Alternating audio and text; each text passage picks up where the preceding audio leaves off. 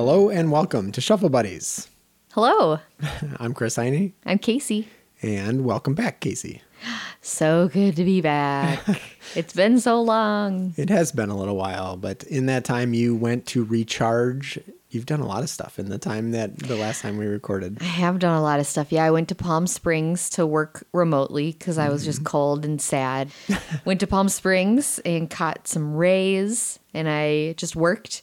And then also my parents were out there for a little bit too, and I met up with them to go to the Indian Wells tennis tournament, which was super fun. So it was like a fancy tennis tournament. It's called the 5th Grand Slam. So it was very, like Rafael Nadal was there. So it was kind of big time. And then right when I came back, me and Ryan went out for dinner at Spoon and Stable for my birthday. Yeah. So good. My favorite thing is like we were celebrating my promotion, your end of year review, and then also Ryan. He was like submitted for a nomination for. Oh yeah, for a FWA award. Yeah. So it was like a good celebration night, and I liked it because then we just like ordered whatever we wanted to, and I just will always remember that at the end of the night we ordered 4 desserts because we just wanted to try them all, and it was fantastic, and I loved it. And then the next day, I met up with some girlfriends to go to a cabin for the weekend where I did crafting. I made a jacket out of a blanket. We took a pie break, went into Stockholm, Wisconsin to get pies. Very good. And then like last weekend, I went to Chicago with a friend to go see Jawbreaker at House of Blues. It was Jawbreaker, Built to Spill, and the Smoking Popes. And it was friggin' sweet. And then after the show, we went to the Korean spa. I had never been to a Korean spa before. It was amazing. It's like you get there and they give you like a bracelet. You just like tap the bracelet when you want to buy something. So it's like you get in there, you sign up for like a scrub. And so we didn't get scheduled for our scrub until like 2.5 hours later because it was like middle of the day on a Saturday, pretty busy. And so then what you do, you can go into the big common room because the scrubs take place either in the men's locker room or the women's locker room because it's all naked. No clothes allowed. It's an important detail. Yeah. The wet spa, which is basically like a room of pools and hot tubs and stuff. And then that's where the scrub happens too. Yeah, no clothes allowed. So I've never done that before, but it was very empowering. I kind of loved it. But yeah, so you go into the common space where everybody has like a uniform on. So we're all wearing like the same shorts and big t-shirt that is issued to you by the spa. And there's a bunch of different like sauna rooms. And like there's one like Himalayan salt sauna. There's one that's like an amethyst sauna. There was like a kind of like a sweat one where it was like 220 degrees. There was like a charcoal one. So it was just like soaking in whatever's in the air. It was so good. So that's what I've been up to. Yeah, that pretty much covers the whole month and a half or whatever. Oh my gosh. Yeah, I've been up to a lot. And then just like working in there too. So I feel like I've been absent. I feel like I haven't been able to hang out with you much lately. Wow. I have been doing similar things in the meantime, although I have been making some time for games and whatnot. But You been to a Korean spa too? No, I've been working and relaxing. Yeah. Doing those two I know you got together. to kind of relax here at home with Evie and play a bunch of Elden Ring. Bunch of Elden Ring, a lot of Elden Ring. Yeah. Yeah. So having adventures there, and I did talk about that on my solo podcast last time, I should say. That was so awesome. Did you listen to it? I did. Oh, that's nice. Yeah, and having adventures in Elden Ring, that continues, and I've made massive progress, but I'm still probably a ways away from finishing it. Good. I'm glad because I really like being able to sit next to you on the couch and work or just read. And then every now and then you'll be like, oh my God, look at this. And it's just some super messed up looking Thing. Oh, crap. Yeah. But outside of those adventures and board game adjacent, I've actually been playing some Dungeons and Dragons. Yeah, you started a little group. A tiny group. And it's been interesting because Dungeons and Dragons, obviously, if you look next to you, is something that I used to put a lot of time into and think about and play often, semi-often. But I haven't in a long time. And I have a friend who recently just like got obsessed with trying to play D&D. Does he want his kids to play? Or was it just mainly for him? It's mainly for him. I think that was also part of the idea is like he wants to be able to run it for his kids too. But I obviously since then have seen that it's like on his mind constantly, and it's his deal. So, yeah. And so I picked up the books, and it's been a long time, so I'm really rusty. And, but I was just like, all right, I'll just do a one shot. I won't get too invested in this. And I did it, and I was very rusty, and it's hard to come back to after a long time, but Yeah.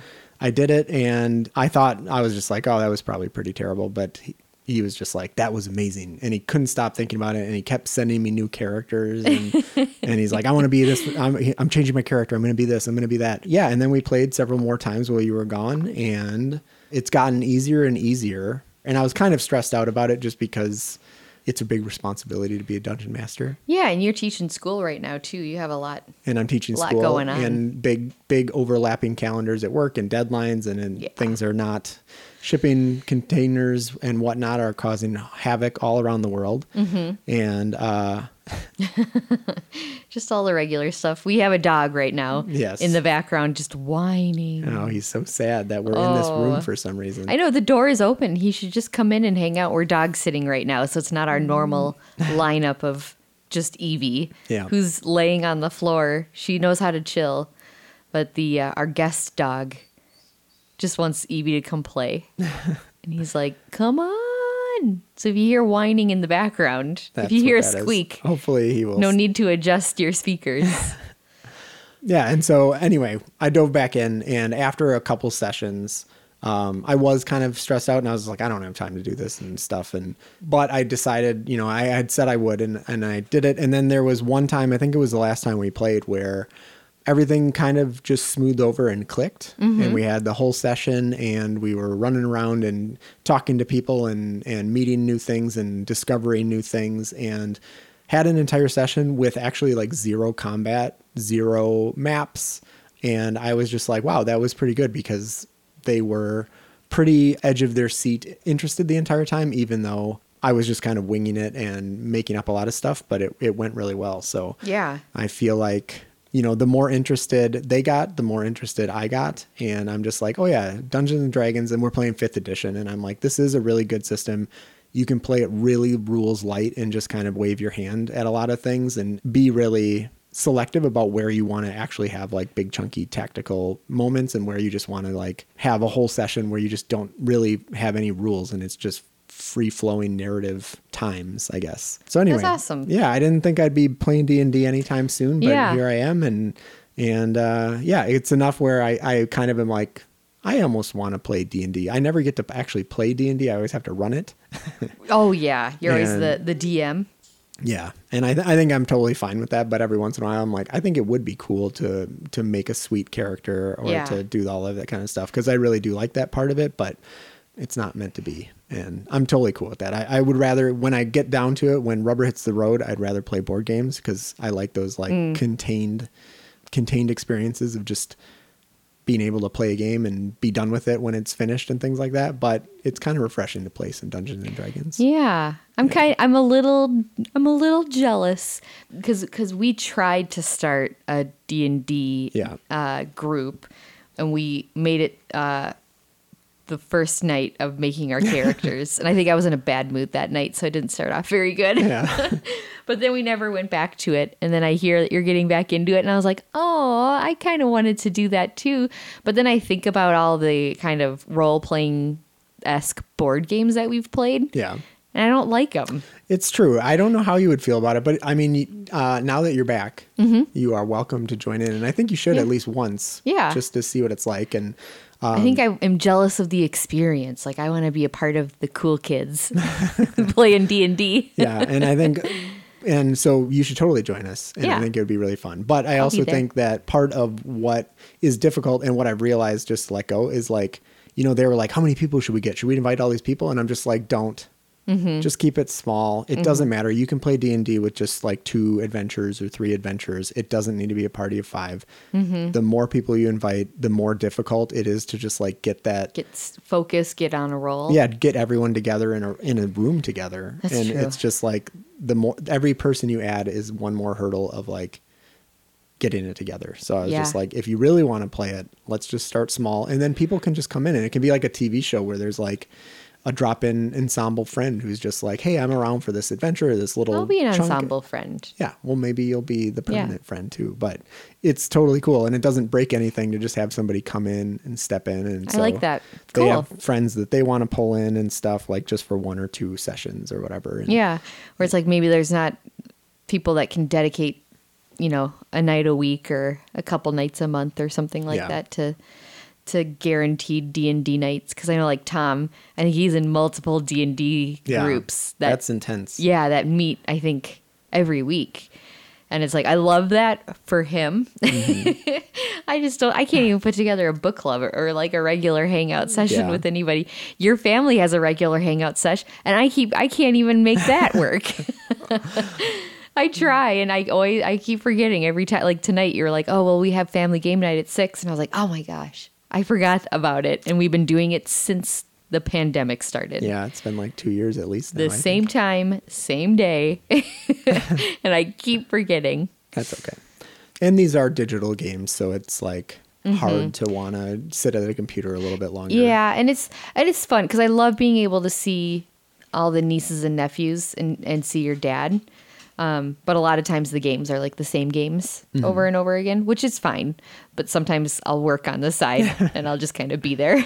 It is fine, but I mean, there is something to be said for, and I think this is something I've been thinking about a lot, where people are, people want that game that they can just play like 100 times sometimes, or people Yeah. are like, what about the replayability? And I think there is something to be said for like mixing it up and trying something new. So I think there's a definite balance between like how many times do you play something before you can just be like, I've played this enough and it's good. Yeah. And there's been obviously ebbs and flows of the games we've played and stuff. Yeah, and I feel like we kind of, like our games kind of find their natural stopping point, like online.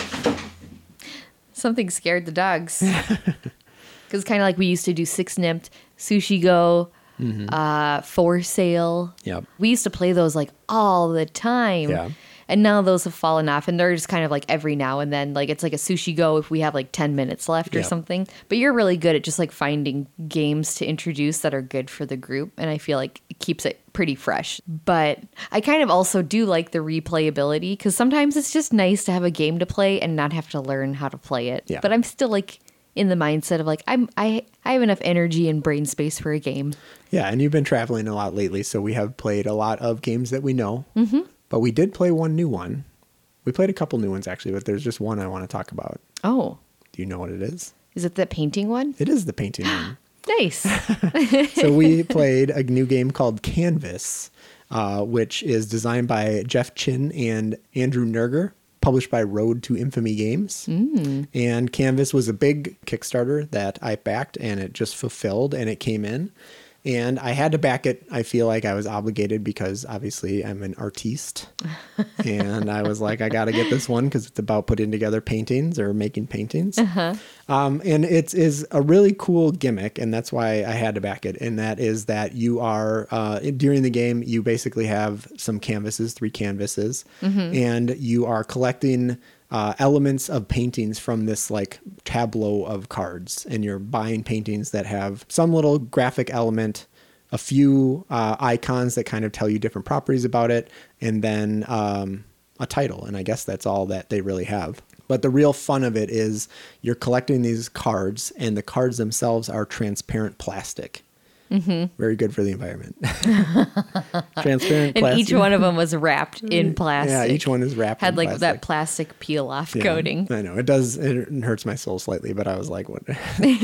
Anyway, you're collecting these transparent little pieces of art.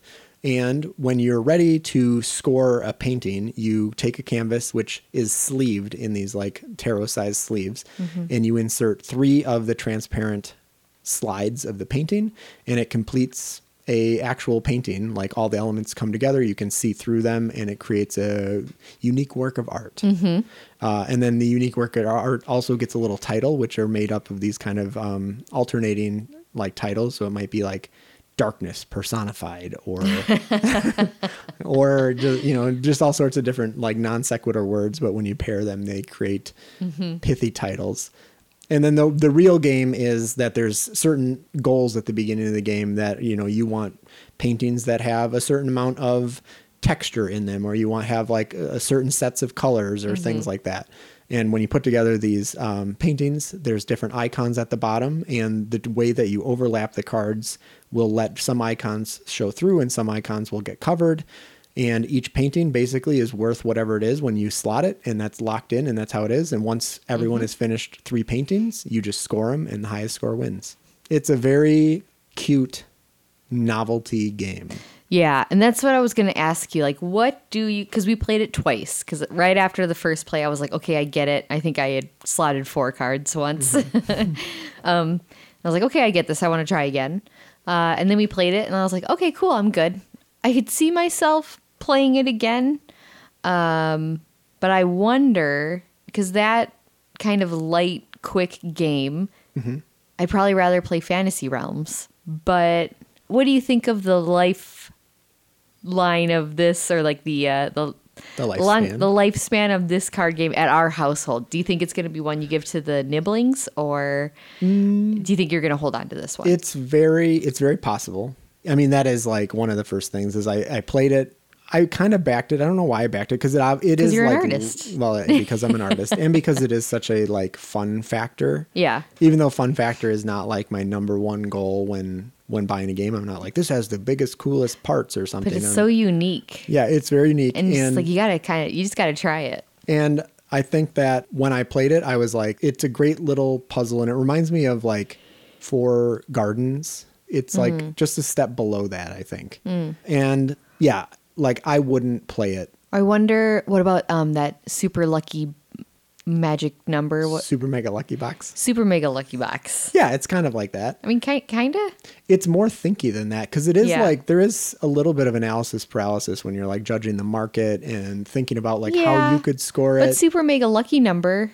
oh god damn it. Oh shoot, sorry. I already forgot it. Super Mega Lucky Box. Super Mega Lucky Box. That one you have to think about which number you're going to cross off and how you're going to go about things. Like, I think I'd rather play that than this game. I would too. I think that's a more lightweight, fun game. Because this one, it is like, once you get into like how the order that you're going to slot these 3 cards in and which ones are going to get covered, and you're like, oh shoot, that covers up that one. I needed that one. Can I do it like this? It's interesting, and it's a good little game, but it's not like my game. Yeah. Like, obviously I like heavier games and things like that. So it's not something that I would pull out because I'm like, I got to play this. Right. This is what I'm feeling like I'm playing. But it is such a novelty wow factor of just being like, you guys got to check this out. So I feel like it's one of those games that you pull out for new people, and you're just like, oh, you've never played board games or whatever. Yeah. Like, it's one you can pretty much show to anybody. Showing off the paintings at the end and like and reading the titles and things is a really fun part of the game. And some people will, make paintings based a little bit more on how they might look, or choose things. They're like, could maybe score better, but I actually like how this one looks, so I'm just going to go this way. And so I think that I might keep it around as a novelty to bring out and show, but also looking around my collection and how many games I have, I'm just like, yeah. So it definitely right now is waffling between the keep and go pile, and it comes with an expansion too, which I actually don't know what's in the expansion. I haven't opened it, but it seems like it would just be more of the same, just more cards, probably more goals, more things like that. Yeah. It seems like a really fun game to show people, and that's probably what I'll do. I'll probably show maybe a few more people and then just probably let it go, because I probably won't. It's probably not one that I'll be like dying to play in 2 years or something like that. Right.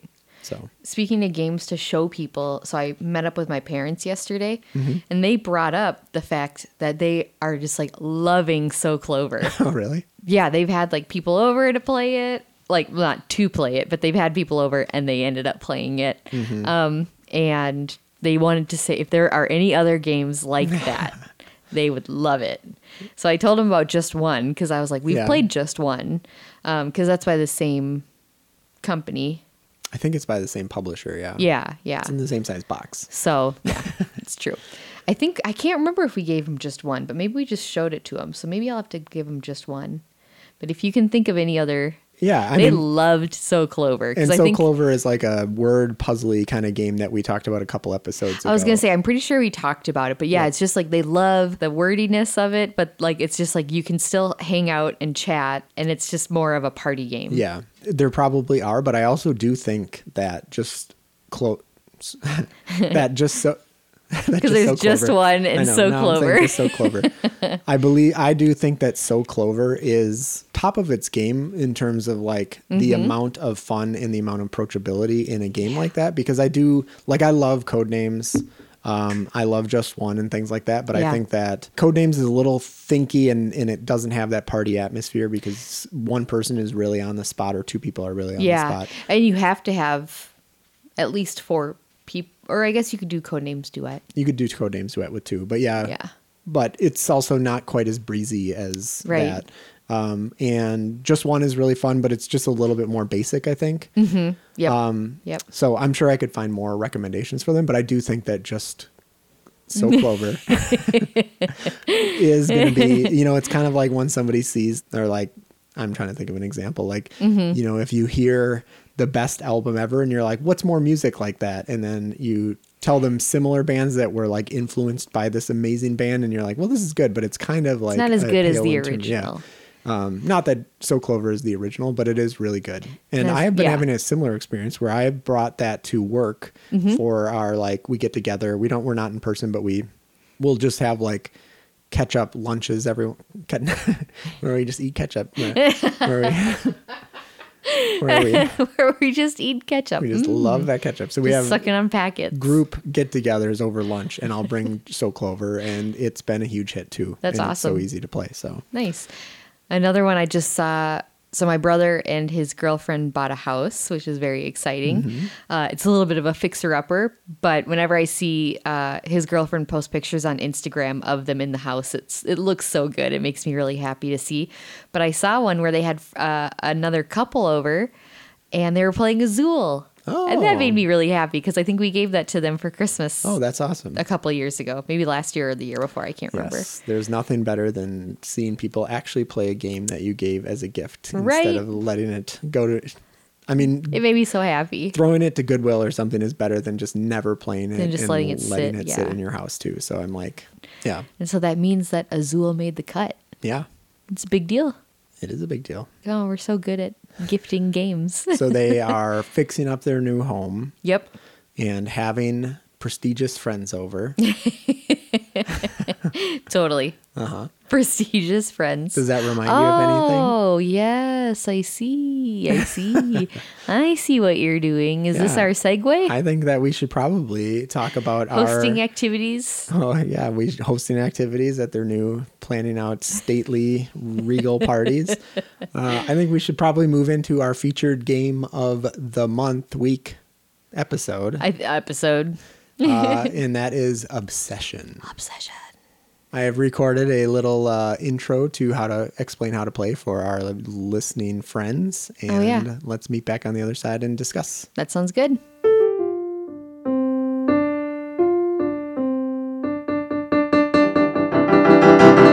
All right, let's talk about how to play Obsession. This is designed by Dan Halligan, with art by Dan Halligan, and published by Chianti Games.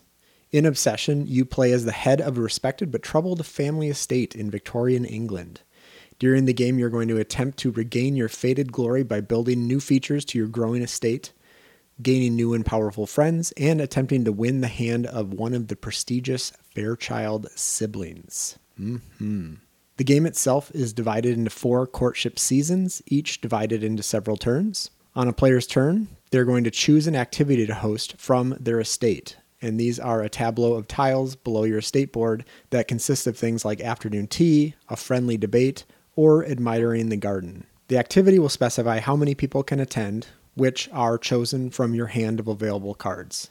Once you've chosen your activity and invited your guests, it's time to provide service. You have an available staff of things like butlers, housekeepers, and footmen, and these employees are required to host these activities, and in some cases must be provided to the people who come to the activities as well, especially when they're more prestigious. For instance, bowling on the lawn would require a footman to host the event, and a certain gentleman might require a valet to attend, and another lady might require a lady's maid in order to attend. If you don't have the staff to service all of these things, then you're going to have to choose something else. One thing I also want to note right here is that your family has a reputation level that grows throughout the game, and you can only host events and invite guests who are at or below your current reputation level. This is an easy rule for new players to overlook, so I just wanted to call special attention to it here. That all said, once the activity is set, the attendees are invited, and the service is assigned, you gain favors from the tiles and cards involved in the activity. This usually takes the form of money, reputation, and new guests you get to add to your hand. After all the favors are gained, it's the end of your turn, and you get to buy a single new estate tile from the shared builder's market. The tile purchase will be added to your player estate and can be chosen as an activity in coming rounds. After several normal turns, it will be time for a courtship round. Everyone at the table is competing for the attention of the Fairchild siblings, and each season they will favor a certain type of estate tile. Whoever has the most points in the favored type that season will gain a victory point card, and more importantly, one of the valuable Fairchild cards will be added to that player's deck for the following season. After 4 seasons, players will add up the victory points they collected from a variety of places, like tiles they've added to their estate, guests they've added to their deck, completed goals from objective cards collected during the game, their final reputation level, the number of employees they employ, victory points from successful courtships, and the amount of wealth they have remaining. The player with the most victory points has become the most influential family and wins the game. And that is a rough overview of how to play Obsession.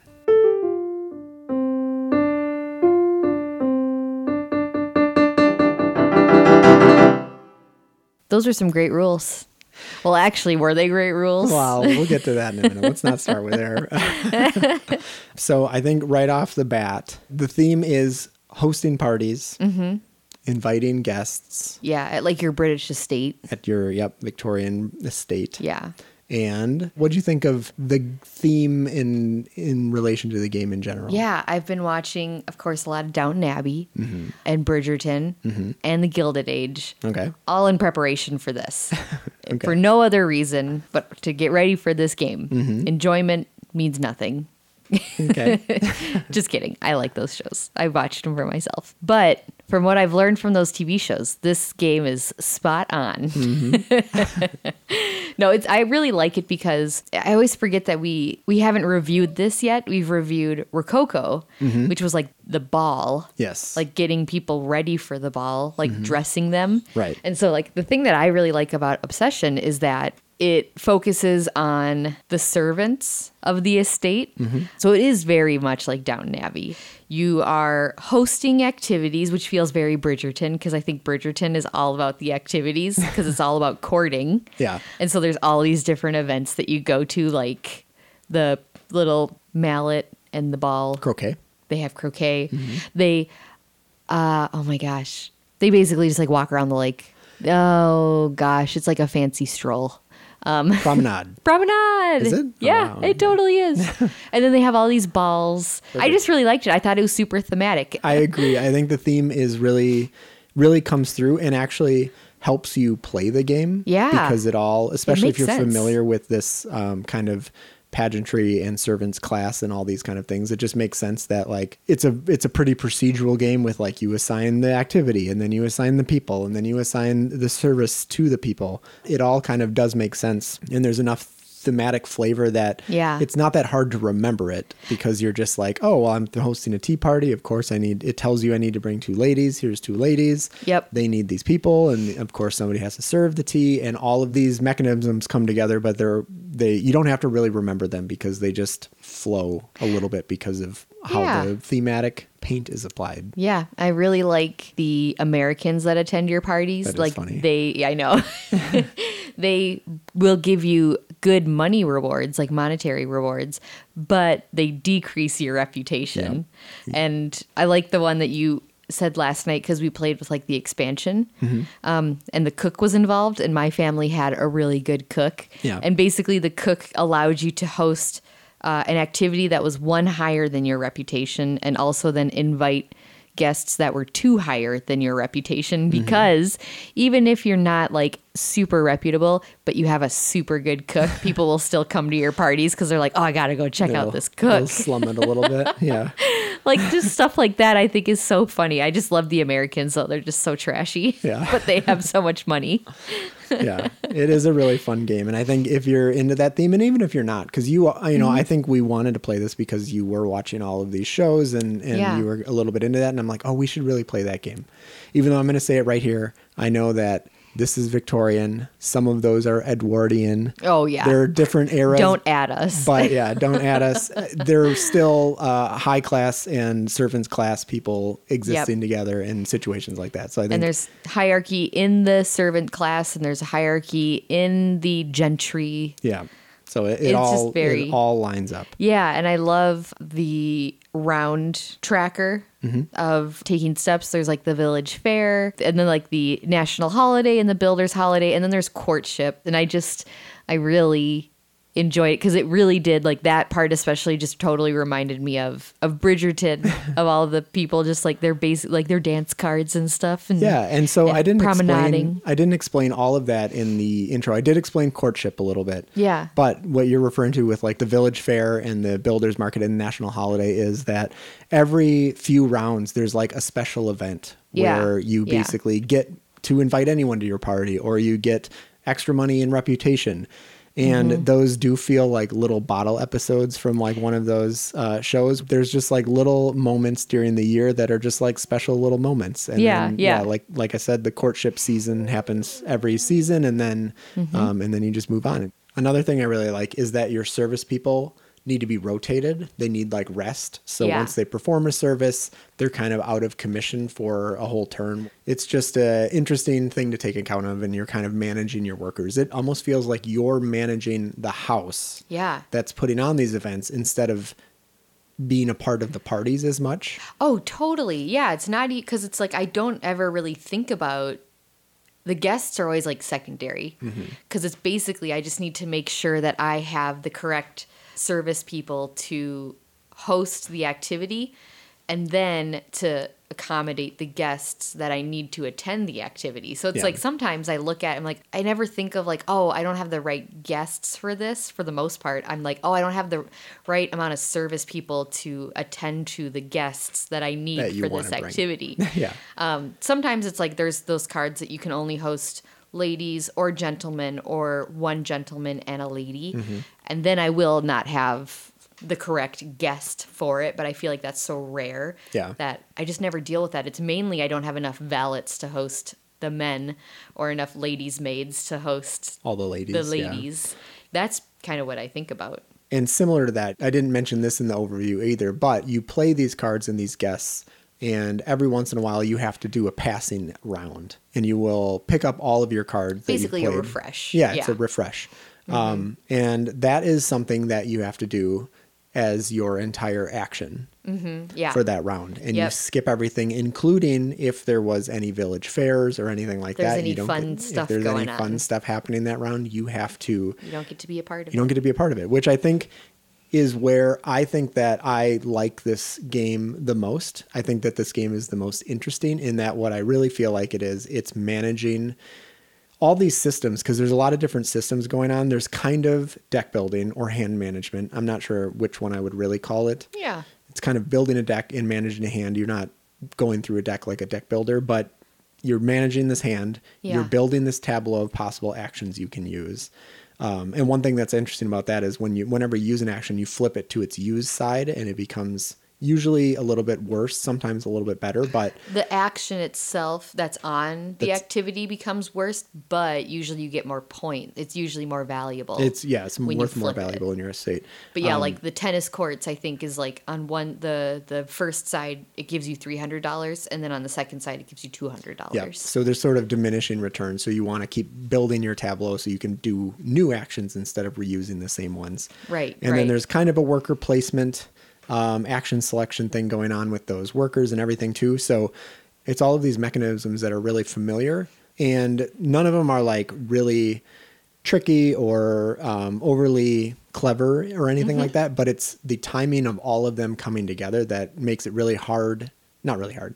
That makes it really interesting, and can make it really hard when you are getting ready for that big national holiday and you didn't plan well enough, and all of a sudden your entire staff is expended and you're like, oh no, it's national holiday. I can invite and do anything I want and I don't have any staff on hand. Or you are speaking from experience. Well, yeah. And one of the most painful is, like I said, you have to pass every once in a while. And I kept getting to the village fairs without any guests left to invite. And like Village Fair, you don't have to do anything except just participate in that round, and you get your $200 or $300 and your 2 points of reputation. Yeah, I missed it all but one time.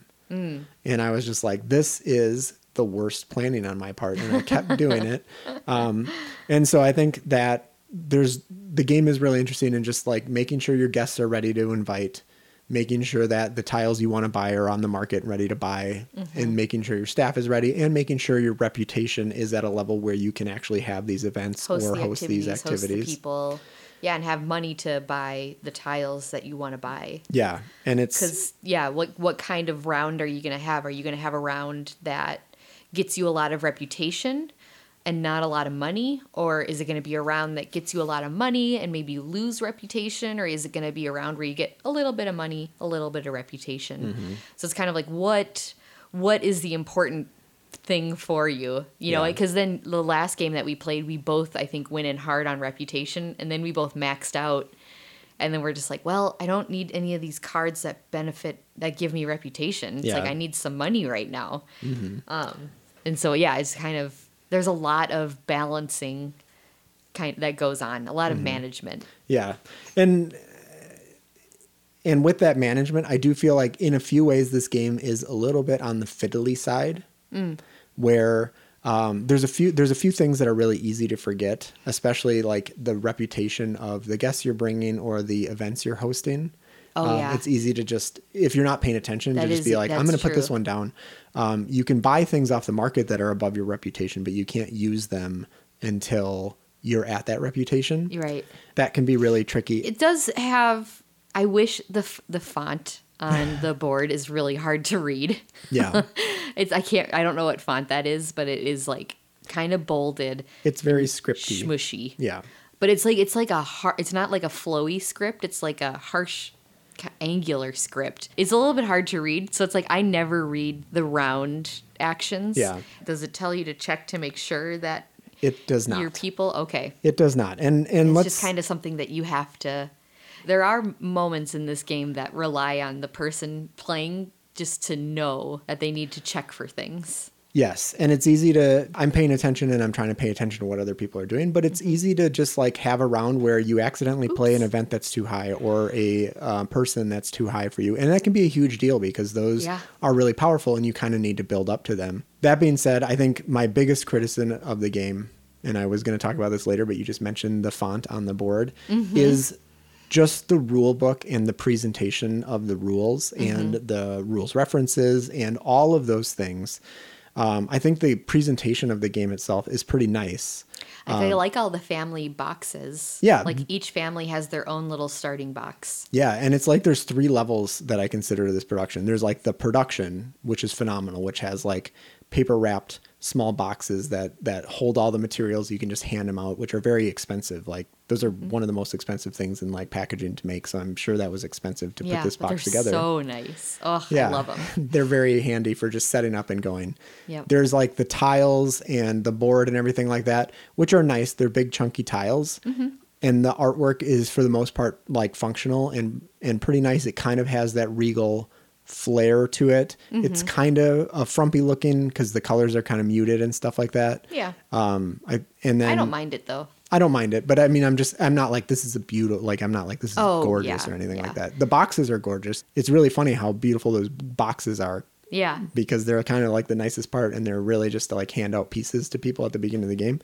And the cards are really nice too, where they have like this historic photography, which I think adds a lot of character and it's a good way to like has some sort of like art filter on top of it to kind of not blur it, but just kind of give them all the same appearance. Yeah. Yeah. Because they're definitely different types of photos that are trying to be made to look similar. And I think that all that stuff is pretty good to very good. Yeah, and I like the stories. They have a little bio for each person. So it's like the theme, the bio of the person kind of plays into the rewards that you can get for it, or the points too. Yeah. And so, yeah, the first tier was the boxes and that production. Then the presentation is nice. And then the informational presentation of the rules and things is, you saw me struggling, and I read rule books all the time and I teach games all the time. And like the rule book is just not very helpful for actually like learning and playing the game and referencing it during the game. Yeah, it kind of, and it sounds like it kind of presents items that you need to know about in a weird order. When it's like introducing the game to you, it kind of tells you pieces of rules that you need to know, and it's like it's only on that very first page when it's like introducing the game to you. It doesn't have it in the actual like rule section. Right. Yeah, like and there's no like sequential breakdown of the entire flow of everything that happens. And for instance, and this could just be, I couldn't find it, but like I was like, when do you reveal that courtship card? It doesn't happen in setup. The only thing I could find about revealing, and when I say courtship card, I mean the card that is the color that, it's the preference of the estate tile that the Fairchild siblings are interested in. Yeah. I could find the variance. The variance part was easy to find, but the actual rule of when it happens in the flow of a turn was really difficult to find. And I'm still not convinced it's even between this like rule book and a rules reference, both are which are like 16, 20, 28 pages or something. I just was always at a loss of where I should be looking for this information. And I think part of that is out of the same like love that these cards, when you're talking about all the flavor text and things that they have that do add flavor, I think the rule book is like indulgent and wordy in the same level of flavor. And I realized this as I kept going back. I would like start to read a rule and I would read 2 paragraphs that was explaining the flavor of the rule before it would get to the actual rule itself. And I'm like, just tell me the rule. Like, it's not that hard to assign the theme. The theme is pretty surface level. Like, it's pretty easy to find. So like, I just got really frustrated with that. Yeah. And one thing that I wanted was on that player board, it has a turn reference that you couldn't read very well, so you kind of ignored it. I did make sure to always like read it out loud and say it, so we would remember to like refresh your servants before you do certain things, because the order does matter. Right. But it doesn't say things like, it says like assign your people, but it doesn't say check for reputation levels. Just a few small reminders. And I feel like a player aid that gets you halfway there but misses a few of the key rules, like it would just be so easy to add a little sentence here and there. Yeah, and maybe we can make our own little round card. Yeah, well, I did find some, and there's a like cottage a industry of people doing it on Board Game Geek nice. for this game, believe me. So maybe I'll link to a couple of my favorite ones, because eventually I was just like so sick of it. And I'm like, why is all of this information about the context of the theme in here when really I just want the super straightforward, here's how to play so you don't miss anything. Yeah. Because I kept missing things, and I'm because I board game genius. I mean, it's true. I don't think there was a game where we didn't something up. Yeah. Yeah. Oh, yeah, totally. And usually, I mean, like, even in other games, like, our first game usually has an asterisk next to it because we're just like, oh, we missed that. Or even maybe the second game. But we start to figure it out. But this game, we did screw up probably every single game. Yeah. And it was just little things that should have been easy to find. But yeah, I do remember the one that really was frustrating was we're supposed to discard an objective card every courtship round. I kept forgetting. You kept forgetting. We both kept forgetting it.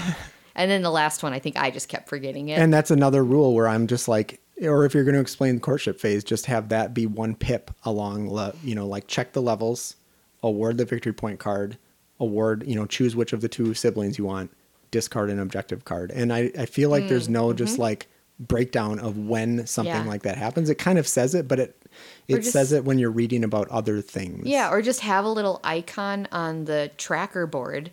Yeah. Of just like the objective cards, Getting minus trashed. objective card. Yeah, just like an icon indicator that's just like, hey, This happens also during the courtship round. Yeah. So anyway, I feel like you mentioning that summary just kind of flipped a nerve in me where I just flashed back to all these like, I'm times. ready. And I'm like, Ready to we're talk playing about a it. game and having a good time. We've got music on and wine flowing or Ooh, whatever. yeah, we did have music on also, by the way. It was the Bridgerton soundtrack. Yes.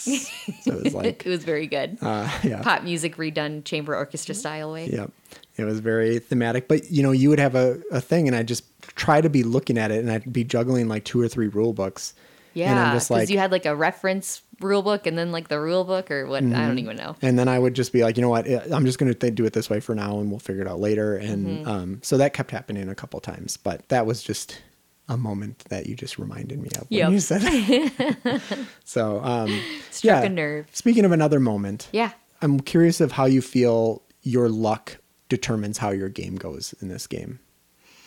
Like, do you feel like you sometimes get a good game and a bad game and it's just up to luck? Or do you feel like it's your skill and your mistakes that kind of, because you've had games where you've been singing and you've had Yeah. games where you've been cursing, Yeah. and I have had games where I've been cursing and then I ended up winning.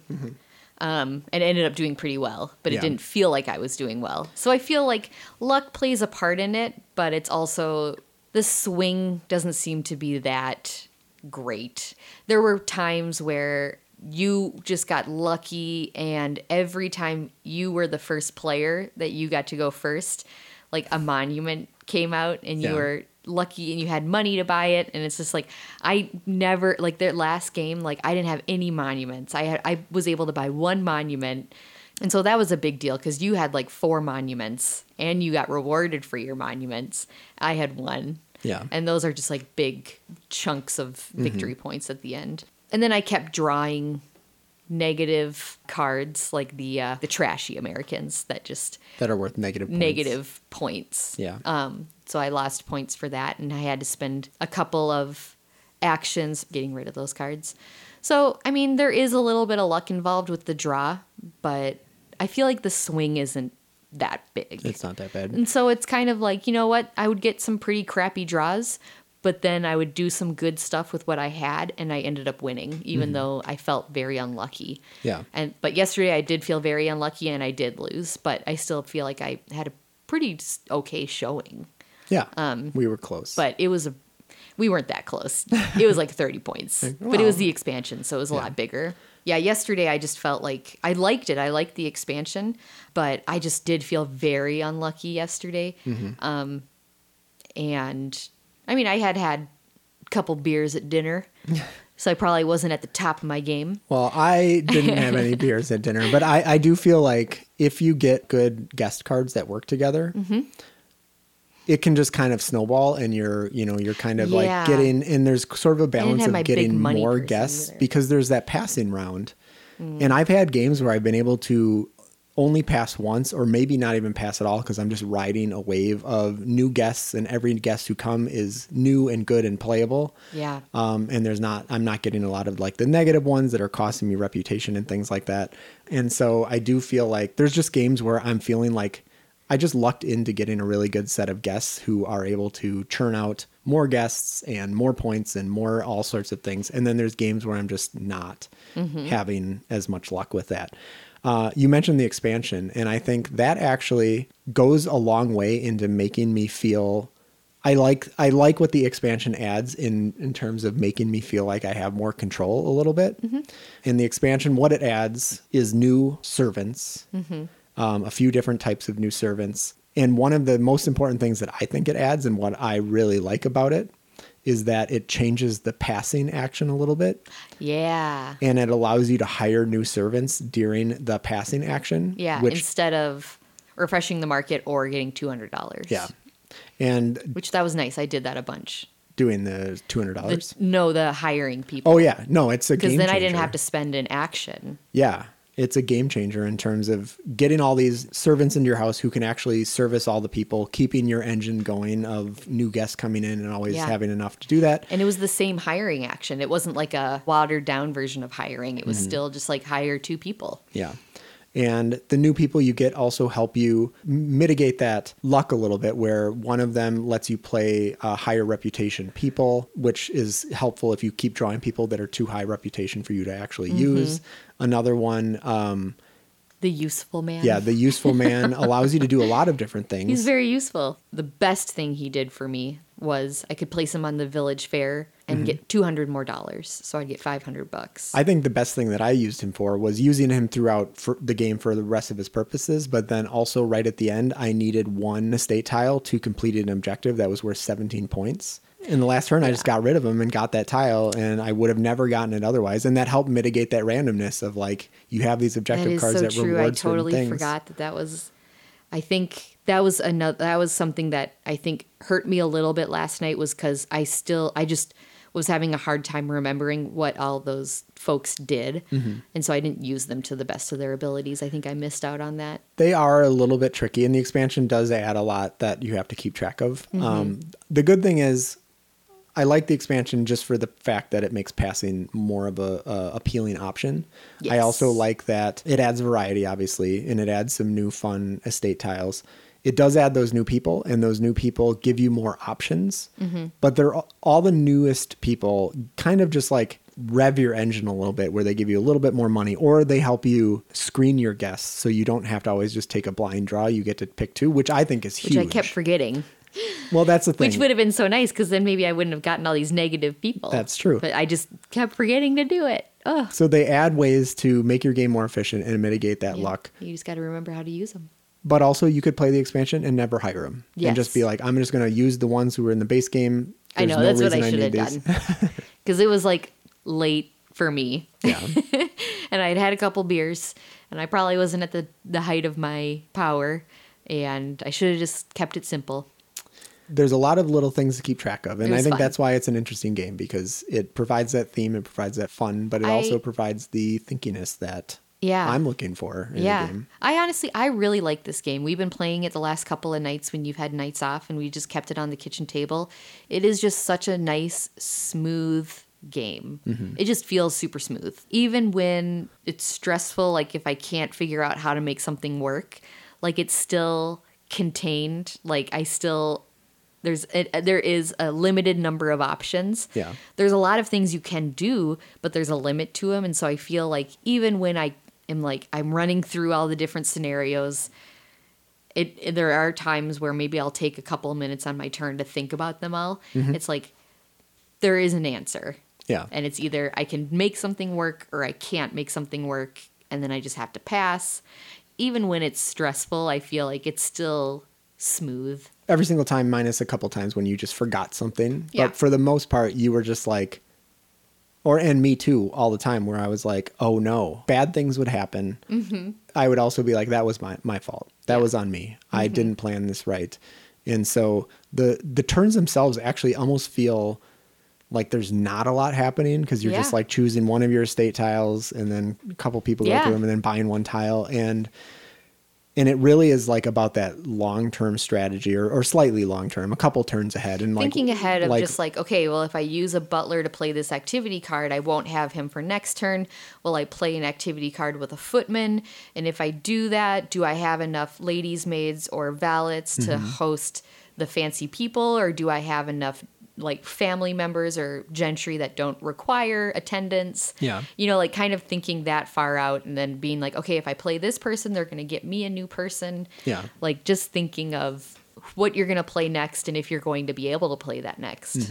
And so I think surface level, it felt a little light almost even, but then it really isn't. It's just like you have to really think ahead and not get yourself into those turns where you're just like, crap, where you can't do I don't have the staff Yeah. on hand. I don't have the friends to invite. Yeah. And I think with our experience, because like even now, like I am not, as nearly as experienced as you, but I think in terms of casual gamers, I have a lot of knowledge now about especially game mechanisms. And so it's like I understand how games work now. Yeah. But this one does have a lot of mechanisms. There's a lot to think about, but it doesn't feel like it. Yeah. It almost feels like it doesn't until you step back and say, oh, wait, actually, here's all the ramifications of what I'm choosing for what seems like a really simple action. And being smooth, I also think it's like you mentioned you had some thinky turns, but it's not, I can see how it could be a long game. Mm-hmm. But like that game we played last night where it was a little bit later, and I had played the expansion a couple times myself, but I introduced it to you for the first time. Yeah. That game was still just a few minutes over 90 minutes. And that's pretty quick. I feel like that might even be, I think that we're just in a flow because we have played it a couple nights in a row. Yeah. And then I played a solo game today, flow. And the solo game took me 45 minutes. Oh yeah, that was fast. And both of those games were playing with the expansion and with the extended round track, which is the longer game. Yeah. I think if somebody who wasn't as familiar with games picked this game up using the rule book and with all the decisions, it would take forever. Like it would take a while. But if somebody really invests in learning it and knowing it, it can become a really quick game. Oh my gosh. I watched a lot of content for this because I really did struggle a little bit with the rule books and stuff. Yeah. And I'm just lucky that I get to reap the benefits of all of your work and learning. You figure it out and you kind of tell me what's up. So it makes every game seem a whole lot easier to me because part of board games are learning how to play them, and you can't forget that is... For me, though, a lot of times I don't have to deal with that and I just get to play the game. And so it always feels probably a lot easier for me because the difficulty of learning the game is not a part of it. Yeah. And I always forget that. Yeah. Because that's a big chunk of it is like, it's not just how hard is it to play the game? How hard is it to learn how to play the game?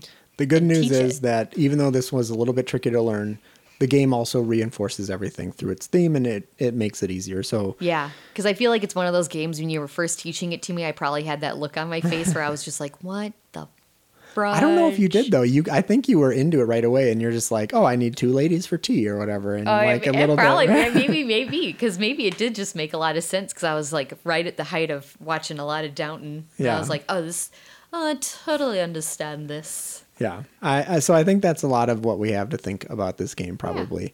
Yeah. Like I said, it has a solo mode that I played this morning. I had played it several times the last time I had the game pulled out. And I played it and it was really smooth. It's so smooth and fast, I guess, that I was impressed because I kind of felt like I was done. Like we had played it a few times and I'm like, I'm probably good on Obsession for a little while. Mm-hmm. And then I was like, well, I'm just going to play the solo mode because, you were reading a book this morning and it was still out on the table. And before I put it away, I was like, I'm just going to play one more time. And I played it and I was like, I actually almost prefer it solo, just because it was so easy. And the turns flew by and because your turns are so short, sometimes you're like, okay, I'm done and I'm ready to do my next thing, but I have to wait for the other person to do it. Yeah. In this one, you would roll 1 dice, remove 1 tile from the market, and then it was my turn again. So it was just like a nonstop taking turns, which obviously... Oh, interesting. That makes sense, because I guess there really isn't a whole lot of interaction. Yeah, the only thing that... It's just the tiles. It's very much just the tiles, and then you can play on, 12 different AI versions, and they all just have, during round 1 courtships, they have this many green tiles or something like that. So it tells you, the score they would have in round 1, 2, 3, and 4 for the courtships, and that's it. So all you have to do is remove a tile every round, and that's all the AI is. That's pretty nice. I like that. Yeah. Yeah, this is a game where it's I would play it tonight if we had it set up, if we weren't already doing family game night, where it's just I just feel like we're in the swing of it now, and it's one of those comfort games where it's just I can play it without thinking about oh crap, what am I getting into? And it's a game that it takes an hour and a half. At least, yeah, an hour and a half. But it flies by. Because we started 9:30 last night, and then I look up and it was 11, and I was like, holy crap, I didn't realize it was that late. Mm-hmm. That's late for me. But we had played through the whole game, which is pretty good with the extended But side. it goes by so fast. Yeah. It just surprises me because I just never look at the clock when I'm playing it, and when I look up and see what time it is, I'm like, oh my gosh, we've been playing this for an hour and a half. It doesn't feel like it. Mm-hmm.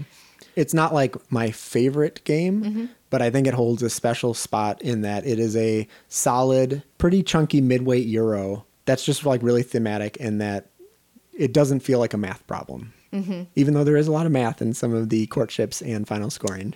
That is true, but... It's one of the few games where I have to get out a calculator to figure out my totals that I'm going to add into the scoring pad. But I like it. Get a lot of tiles. Yeah, I like it. It's just a nice, cozy game, and we'll listen to the Bridgerton soundtrack whenever we play it now, and it's just, I'm a fan. I'm a fan too. I think that it will stay on my shelf probably forever. Yeah. I might not want to play it all the time, but I'm going to have those days where I want to come back to it, and I will. Yeah. Well, that is Obsession. Obsession by Obsession. Calvin Klein. Do you want to tell people where they can find us on the internet? So Twitter is shuffle_buddies. Instagram is shuffle_buddies_pod. Our website that contains all of this information is shufflebuddies.com. And then you can find us streaming anywhere. Yep. And then you know all the Board Game Geek stuff. We oh are- no, what's our guild number? Do you know what our new guild number is? It's been a while. I feel like you're going to say it. 6837. No, you're more off than last time. Oh, crap. But you're not that far off. We are Dang it. boardgamegeek.com/guild/3836. Oh no, I was totally thinking more along those lines of starting with a 3. Yeah, I saw you say it. You were like, And then I was like, no, I don't think that's right. I think that's what I said last time, and that's not right. 3836. 3836. Oh my gosh, I think that's what I was going to say. 3836. Yes. So you can go there, say hi to us on the forums. Board Game Geek. With that, let's shuffle to the Let's foxtrot away. Foxtrot away. You can say it a lot faster than I can. It's hard to say.